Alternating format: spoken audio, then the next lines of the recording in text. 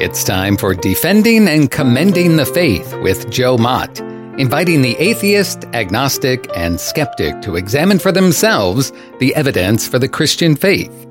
We are all limited by what we do not know and by the things we think we know but are not true. Dr. Joe Mott earned his PhD at LSU and was a distinguished math professor at Florida State University for 38 years, helping to write 3 math textbooks and authoring over 30 research articles in math. He is now the host of this radio program, Defending and Commending the Faith. Here is Joe Mott. Hello to everybody in the audience. Thank you for being here with me. In this episode of the program, I want to say a few more words about Revelation and the biblical worldview. In the last episode, I said there is, at bottom, only 2 worldviews, the biblical worldview and the non-biblical worldview. A definition of a worldview is in order. A worldview refers to a comprehensive conception of the world from a specific standpoint. An individual's worldview is a lens through which he views the world, a big picture that gives harmony of all his beliefs about the world. It is the way of understanding reality. A biblical worldview, then, is a comprehensive conception of the world from a biblical standpoint. The biblical worldview is based on 2 foundational principles. First, God exists, and second, God has revealed himself to us in the Bible. If these 2 presuppositions are not the starting point in our worldview, then we are just like everyone else, trying to find objectivity in a sea of subjectivity.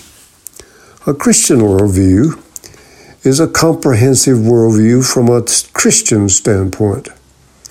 The Christian worldview is, of course, a biblical worldview because we believe God exists and is the creator of the universe, and we hold that the Bible is entirely true. The Bible is identified as the Word of God, and thus is the foundation of everything the believer says and does.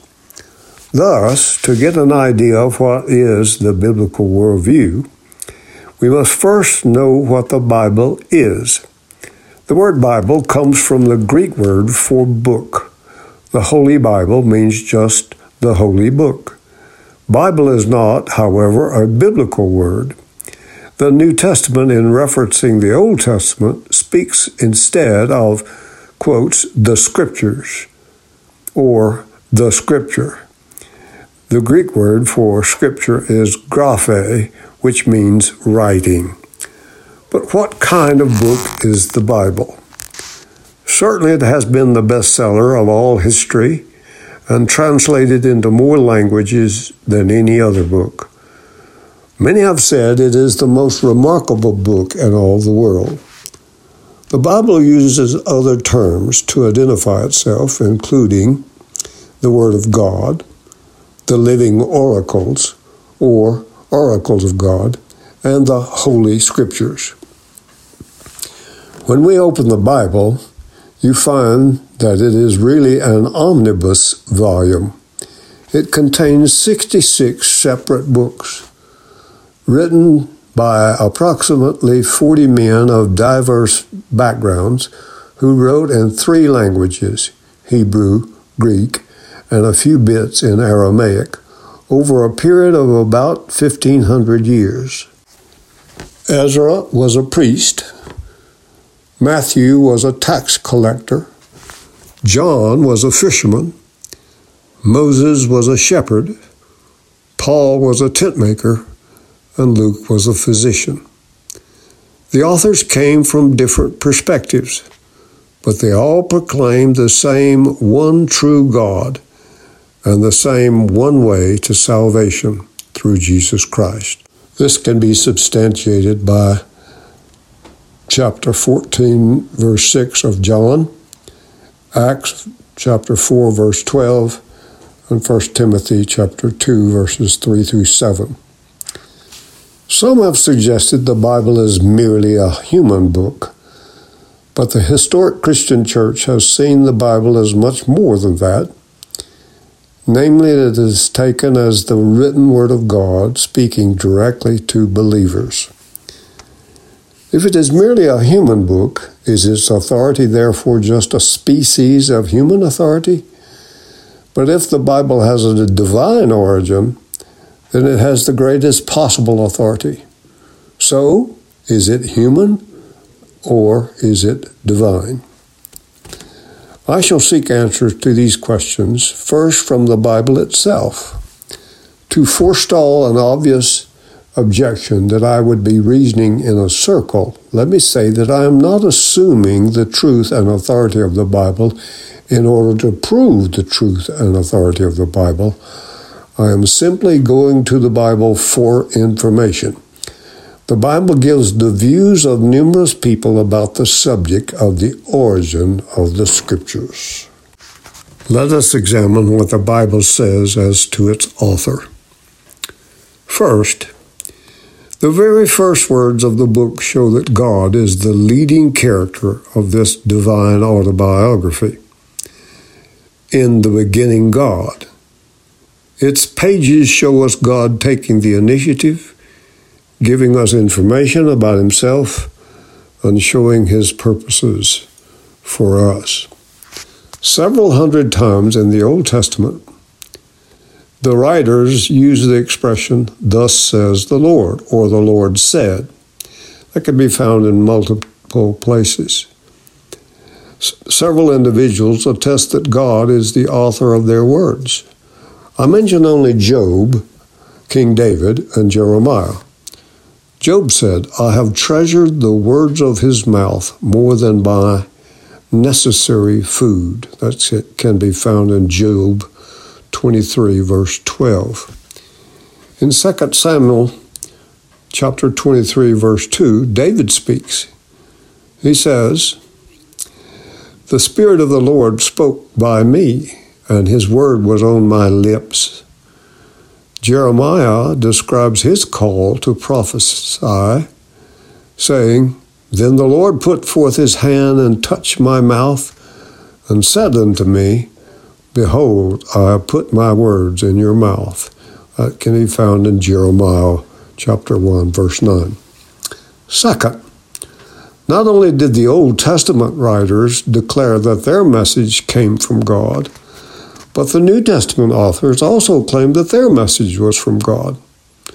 In Galatians chapter 1, verses 11 and 12, Paul says, "I want you to know, brothers, that the gospel which I preached is not according to man, for I neither received it from man, nor was I taught it, but it came through the revelation of Jesus Christ." Paul also commended the brothers in Thessalonica because they had received his message, quotes, "not as the word of men, but as it actually is, the word of God," end quotes. That can be found in 1 Thessalonians 2, verse 13. In 2 Peter chapter 3, verse 16, Peter speaks of Paul's writings as Scripture, and thus places his writings on a par with the Old Testament. The unanimous testimony of the Bible is that its author is God. It was written down by men who were inspired by the Holy Spirit. But the foremost witness is Jesus Christ, whose life is recorded in 4 eyewitness accounts in the Gospels. Because Jesus' resurrection proves his claim to be God in human flesh, it follows that everything Jesus affirms is true is in fact true. He declares, "Your word is truth." That's found in John 17, verse 17. He said also, "It is written, man shall not live by bread alone, but every word that proceeds out of the mouth of God." That can be found in Matthew 4, verses 4, 7, and 10. Jesus also said, quote, "For truly I say unto you, until heaven and earth pass away, not the smallest letter or stroke shall pass from the law until all is accomplished." That can be found in Matthew 5, verse 18. Jesus' attestation to the divine nature of the Bible is enough for me. It may not be for a skeptic. If you want more information, call for it, and I will oblige. How we view the Bible is crucial because it holds the key to our understanding that God exists and what He wants from us as His creation. The Bible informs us of 4 great themes we all need to understand: creation, fall, redemption, and consummation. Other themes are God and godliness. I have said that Christianity is a religion that is based on revelation. Nobody would know the truth about God or be able to relate to Him in a personal way were it not that God first had taken the initiative to make Himself known in the Bible. Neither would those in the Christian church know what God prohibits had not God revealed the basis for morality in His character. How do I know that Jesus died for my sins, paid the penalty that I deserved to pay, took my place so that I could be liberated? I only know it from Scripture. The Bible is necessary for knowledge of the gospel, for maintaining spiritual life and maturing in the things of God. That can be found in Hebrews chapter 5, verses 12 through chapter 6, verse 1. The Bible is necessary for knowledge of God's will, but it is not necessary for knowing that God exists or knowing something about God's character and moral laws. The fact that the knowledge of God's existence, character, and moral laws comes through creation to all humanity is often called general revelation because it comes to all people generally. People can obtain this knowledge from observation of themselves and the world around them. The psalmist says, "The heavens declare the glory of God, and the firmament shows His handiwork." That's in Psalms 19, verse 1. To look at the sky is to see evidence of the infinite power, wisdom, and even beauty of God. It is to observe a marvelous witness to the glory of God. General revelation is distinct from special revelation, which refers to God's words addressed to specific people, such as the words of the Bible, the words of the Old Testament prophets and New Testament apostles, and the words of God spoken in personal address, such as at Mount Sinai or at Jesus' baptism. In his book, Bible Doctrine, Wayne Grudem has much to say about general and special revelation. Grudem writes, quotes, "However, it must be emphasized that Scripture nowhere indicates that people can know the gospel or the way of salvation through general revelation. They may know that God exists, that He is their Creator, that they owe Him obedience, and that they have sinned against Him. But how the holiness and justice of God can ever be reconciled with His willingness to forgive sins is a mystery that has never been solved by any religion apart from the Bible. Nor does the Bible give us any hope that it ever can be discovered apart from the special revelation from God. It is the great wonder of our redemption that God Himself has provided the way of salvation by sending His own Son, who is both God and man, to be our representative and bear the penalty for our sins, thus combining the justice and love of God in one infinitely wise and amazing, gracious act. This fact, which seems so commonplace, should not lose its wonder for us.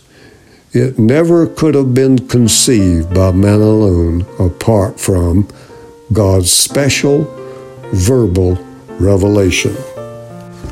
I close this episode by reminding you to exercise daily. Walk with God.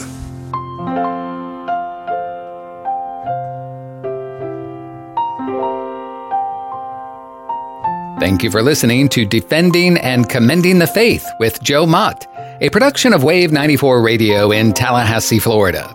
If you have any questions or comments for Joe, please forward them to Doug Apple at Wave94 at this email address, dougapple@wave94.com. And be sure to join us every Monday evening at 6:45 p.m. on Wave 94 and subscribe through your favorite podcast app.